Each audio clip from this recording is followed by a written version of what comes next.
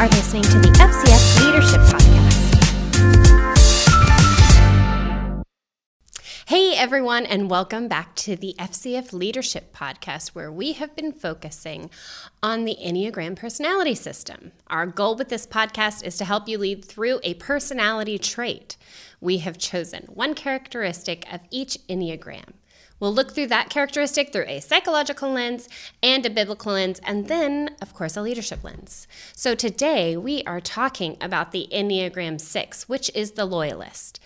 And I just have to say, before we go any further, if you haven't watched the first 2 episodes, please go back and watch them. You'll learn so much, and it will give you a nice base for what we're talking about today. So anyway, we're talking about the 6, the Loyalist, and the trait we are going to focus on is fear. To help me dive into the 6 is our very own Cookie Brothers. Thanks for joining me. My pleasure. Cookie is the CEO of Faith Christian Fellowship International. Before she was our leader here, she and her husband were senior pastors of a church for, I think, 16 years. 18 years. She has lived in South Africa, Canada, and, of course, America, pastoring, being in charge of intercessory prayer, leading worship, and helping in basically every part in the church. Yep. She has been married to her husband, Fred, for 40 years, has 2 kids, which I am one of, and she has 4 grandsons. She is a perfect example of not being afraid to step into the unknown and trust God every step of the way. Thank you. You're welcome. What a lovely intro. I wrote that. She didn't know I was going to write that. I'm all embarrassed. So this is my mother as well. If you can't tell, we do look a lot alike. But thank you for joining me today. My pleasure. You are not a 6. No, I am not. I searched high and low for a 6. Could not find one. If you were a 6, I'm sorry. I have failed you. I could not find you. But I thought with Miss Cookie's experience in all different types of ministry, she could be a perfect sounding board for how to lead someone that is a 6. You've led so many different people all through the years, every different personality type, trait. You've helped people come out of so many things. So I thought you would just be a great person to talk to. Thank you. I appreciate it. Also, it is a goal to have everybody in the office on one of these. My favorite, I think, is going to have to be Haley, who is a 9. And if you don't know anything about 9s, they are peacekeepers. And I think it's going to be really interesting because she's also very introvert. Very introvert and cannot hide her expressions. It's hilarious. It's awesome. So, okay, just so people can get to know you a little bit better. Coffee or tea? Coffee. Of course, I know tea the sometimes. Yeah. British style tea. Yes. Which is funny because we talked to Jamie about that, and Jamie is Irish, and so he was like, I bet they put the milk in first with the tea bag. Is that what Auntie Di does? Yeah, she does. Does she? Mm-hmm. He told me that's so wrong. I don't do that, and she gets mad at me because I don't use milk. I use half and half. Half and half. And Di is very frugal, so she barely dips the tea bag in. She gets as many uses of the tea bag as she can. Does she really? That's hilarious. Oh, that's cute. I miss her. I know. Diana Stacy, if you're watching, I miss you. Very much. We love you dearly. So, okay.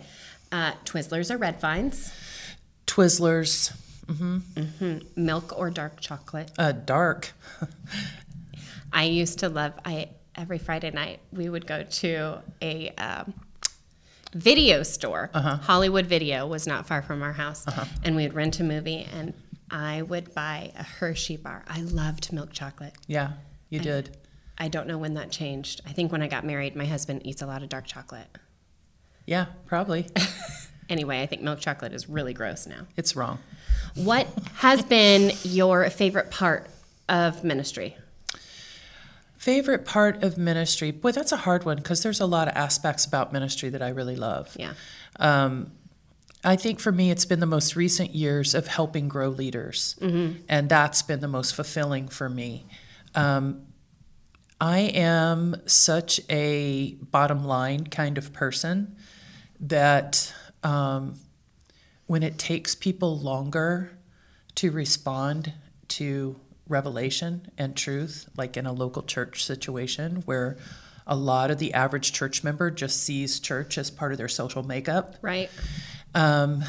You know, sometimes that was really frustrating for me. It was like, why don't you want to Get it and engage go. this and, grow?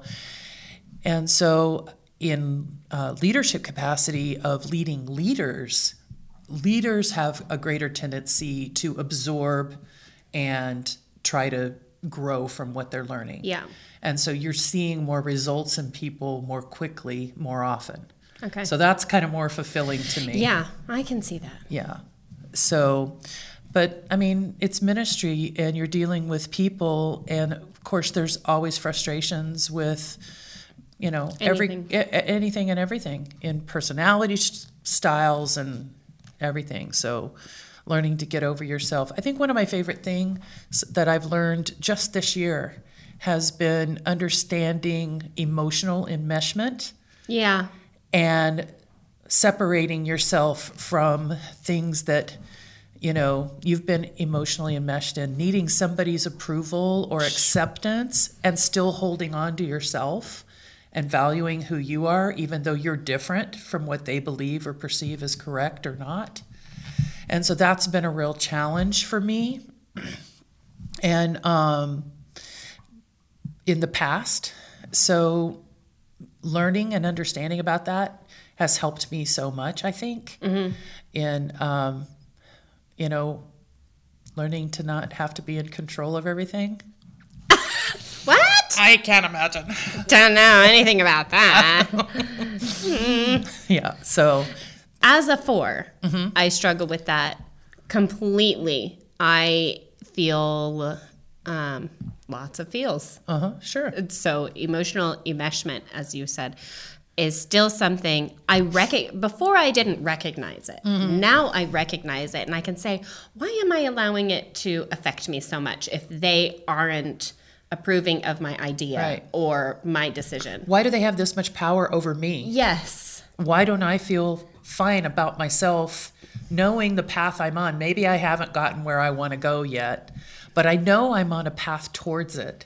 And so whether they value that or not, I have to be able to celebrate me. That's right. And value me where I'm at in my process. Yeah. And then the other thing I think is the idea of, recognizing that God made me. And if he made me, then of course I'm always going to be bending towards more Christ-likeness, always.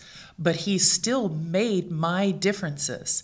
And if I don't embrace them, then am I kind of rejecting God's plan? Yeah.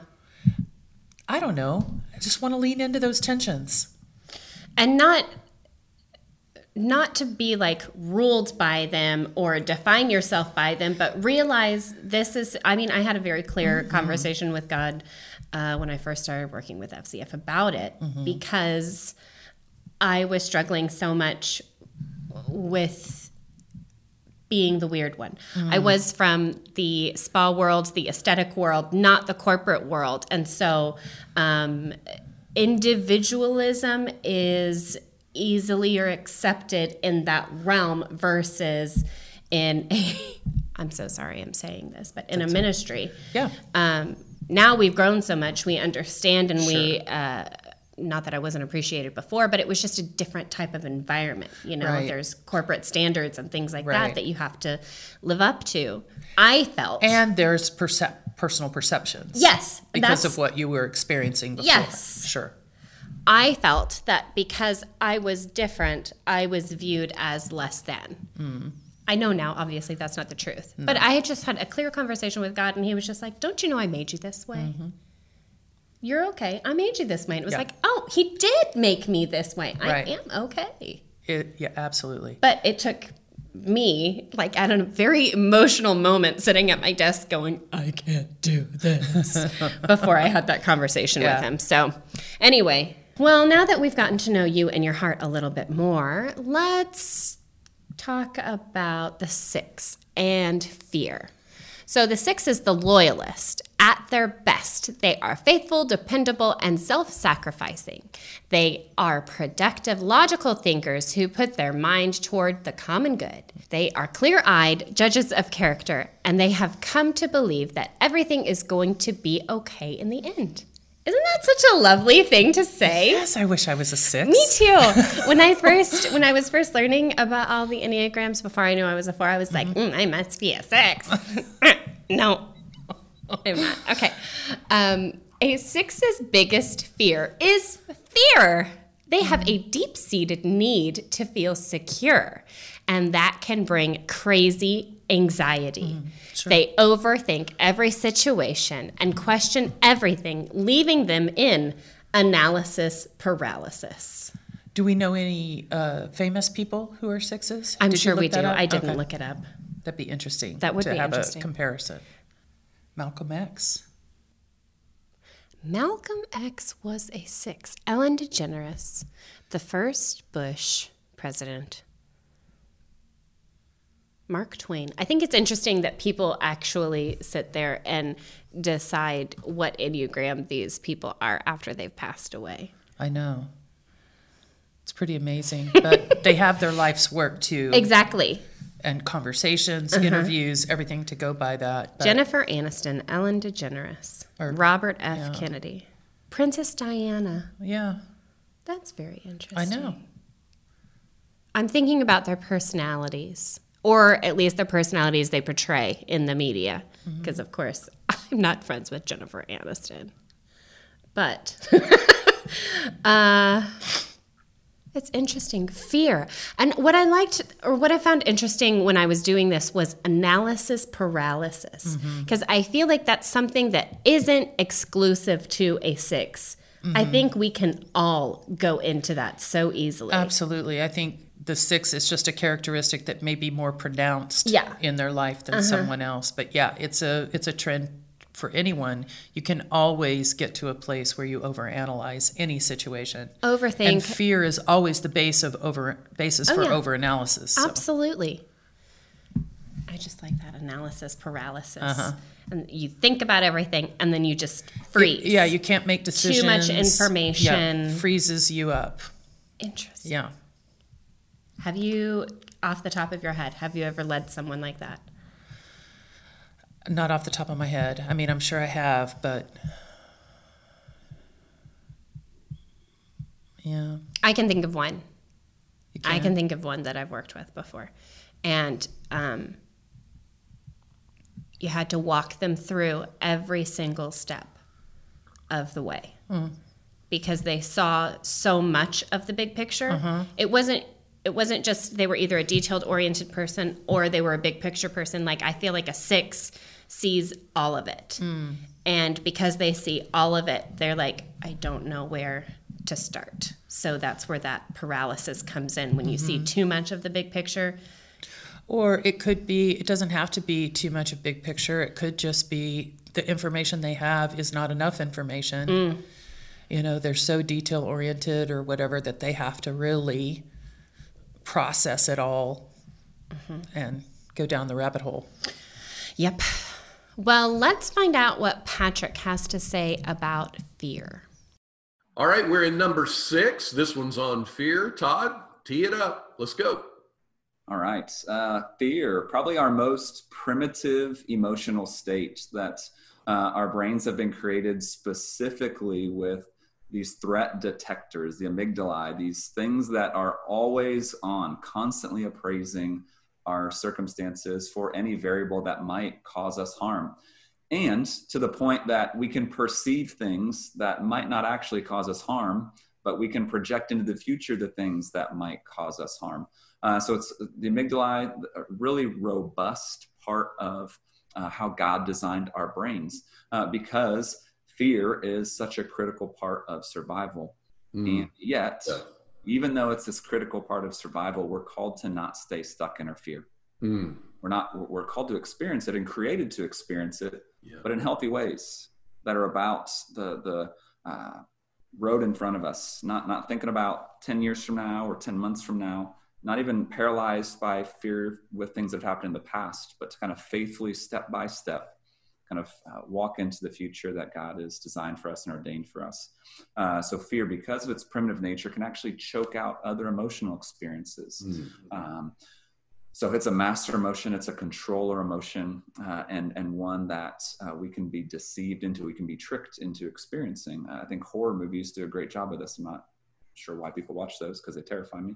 Right. But our bodies can be duped into really intense experiences of fear. Maybe a roller coaster is another type of example where we can get that rush of fear. But in that sense, it's more excitatory. It's more thrilling. But fear, obviously one that scripture speaks to robustly because of its power to choke out our propensity for faith. Okay, so I said Patrick and I meant Dr. Bowman. He blows my mind every single time we do this. So what I loved that he talked about was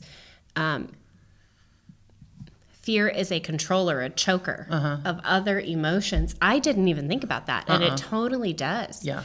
If you think about people that have serious trauma in their childhood, a lot of times they block out the good things that happen because of those traumatic events. They overpower all of that good stuff that did happen, and they only see the bad. It's so true.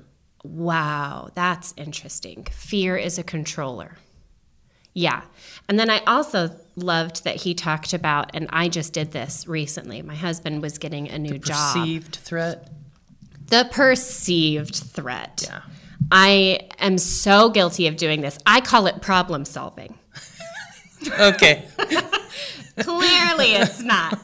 But that's exactly, I was trying to solve the potential problems of my husband's new job and what difficulties that would entail. Let me just play devil's advocate here. Right? I seriously did. And I went into this tailspin of everything that could happen. And that was fear controlling everything else. But again, that has to go back to the controlling manner thing, right? It is. Accepting things. I mean, probably the best book I've read in a long time was most recently Andy Stanley's Better Decisions, Fewer Regrets. And one of the things that he talks about in that book is being honest with yourself, really, even to the point that it makes you upset with yourself or hurt or whatever, bad feelings about yourself. Yeah. It's worth leaning into, am I really being honest with myself? And I think it helps us to have some of those thought processes when you move into anything in life, when you're trying to problem solve, because it is a form of problem solving. We just can go down a trail with it that's unhealthy, which is what happened to you, which is the perceived threat. And but if you can be honest with yourself, really, then I think it takes you to a place of facing the fear, realizing where it comes from, and then how do I deal with it? And it makes for a much healthier process. Right. But we all do. Everybody builds perceived fears. And I didn't realize, like, this last 2 years, especially in this last year, though, I've become really much more self-aware of my thought processes and recognizing when I allow my thoughts to control me and I stop and I take inventory. That's good.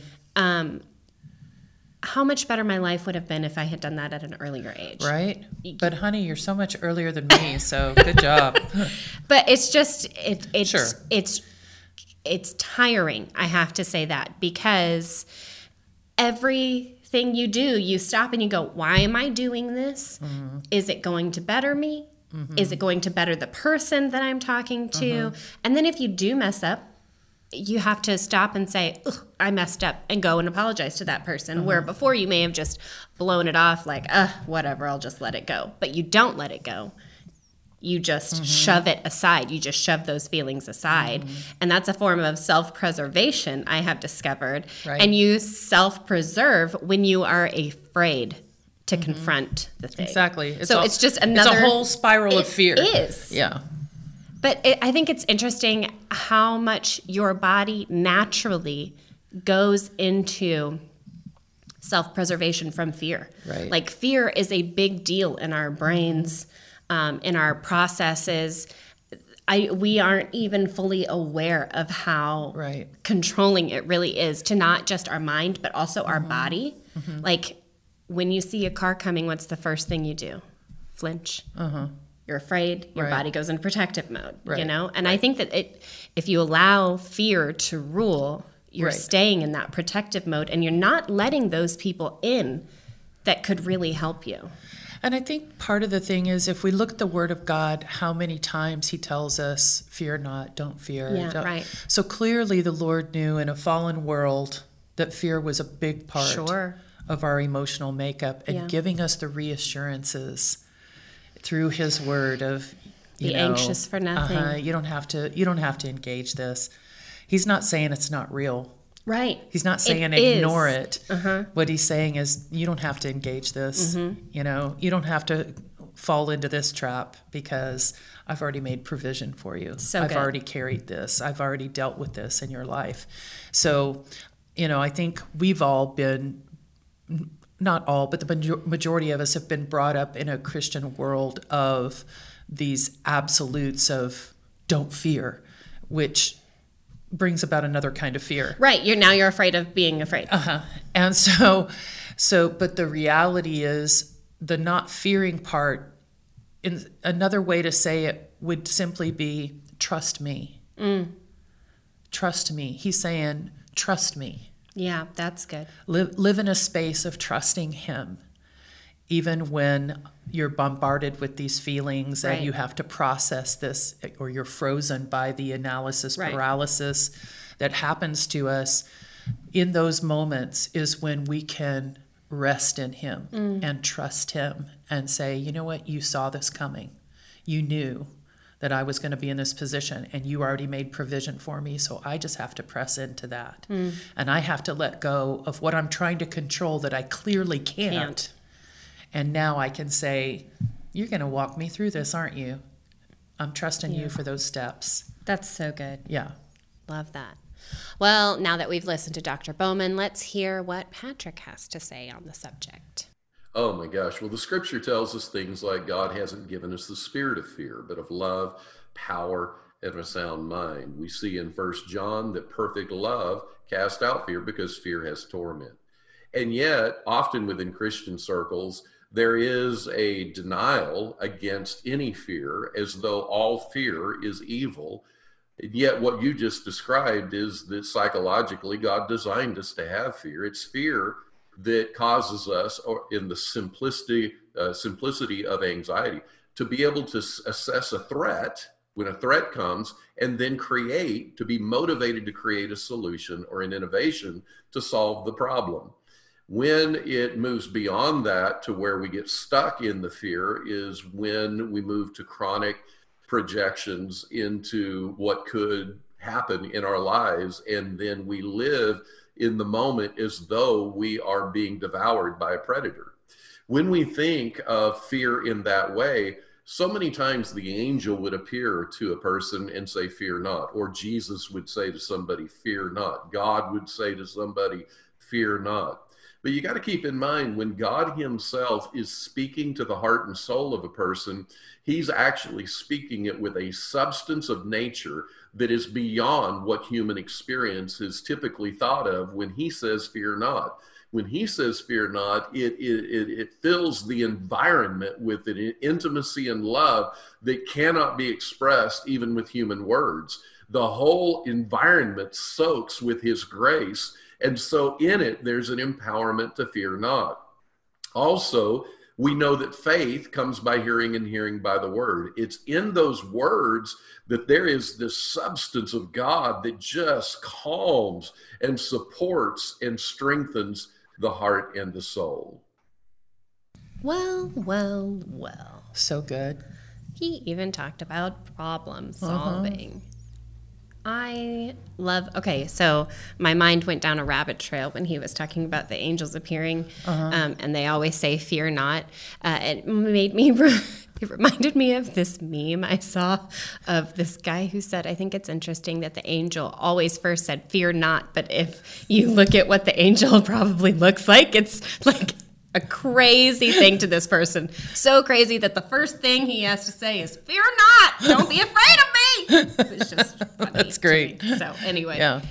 I just wonder what angels look like. I really loved the process of the weight of the presence of God. I know. When he says, You "Fear can, not." if you've experienced it when he's talking about it, you can feel it. You can sit in it and remember those times where peace just envelops you. Yeah. And it's just so sweet. It calms and stills everything on Yeah. the inside. Oh, I love that. I do too. I feel like it goes back to what I said earlier about just submitting to his presence, submitting to his purposes and his will, and trusting. Yeah. And when you do that, that enveloping presence of peace is just so precious. It is. I'm thinking of the best way to lead a 6, to lead an overthinker, someone that struggles with analysis paralysis or has crazy anxiety. And I myself can struggle with some of those things, just being so aware of Right. of all of the what ifs or, you know. I think What clarifying questions Yeah. are really good in leading a 6. Yeah. If there's a specific agenda that is to be accomplished, and they might get stuck in all the what ifs, bringing them back to purpose, bringing them back to, okay, Yes. this is what we're after. Yes. And these are the bounds that we're working within. So within those bounds and the objective in mind, how can we whatever, and kind of help bring them back into focus of what we're trying to accomplish. And as you get in that position of helping them refocus, once the focus happens, then you could sit down with them and say, okay, now let's go through some what ifs. Let's go through some potential issues that we might be facing in this, or have them develop it and bring it to you. And that way you can sit down and go, okay, well, that's really irrelevant. This is, kind of walk them through so it checks things off their fear list. Right. And helps good. them process in a healthier way. So I'm reminded of a video you did in November, and we had extensive conversation on this, but just understanding how your brain operates in being thankful. And I'm reminded of that because there are times where I am just struck by fear of things. And I have to go to something tactile. And so that's why when he talks about the peace of God, like for me, it is a tactile thing. I can physically feel it. And because I can physically feel it, my mind is elevated. Like is it your blankie? What? Is it your blankie? Do you still have your blankie? I do still have my blankie, but no, it is not my blankie. I'm talking about like the physical presence of God, the peace of God for me is what does it. It's okay. It's okay. I had a blankie. I sleep with it all the time. It's fine. It's a nice blankie. Okay. Anyway, and it's not like a little baby blankie. It's like a huge blanket. Yeah. So anyway,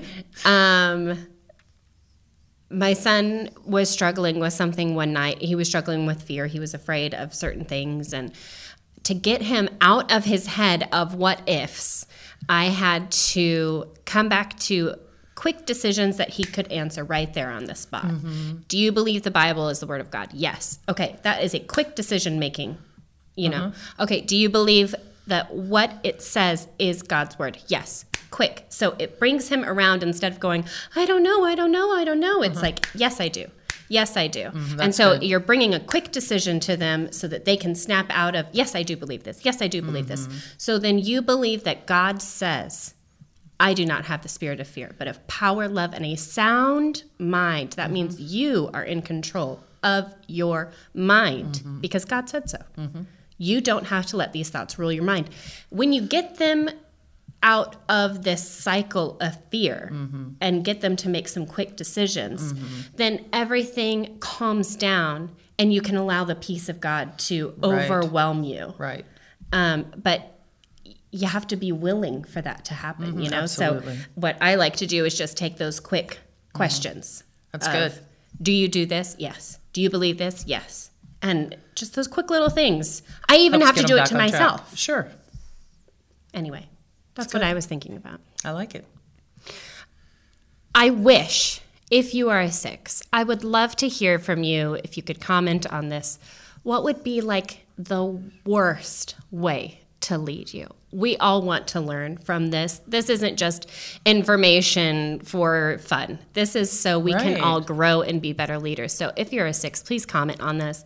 Tell us the absolute worst way to lead you. We've talked about some good things that we can help people grow in, what the Bible says about us, psychologically, how we were created. Remember, God created us with these things in us.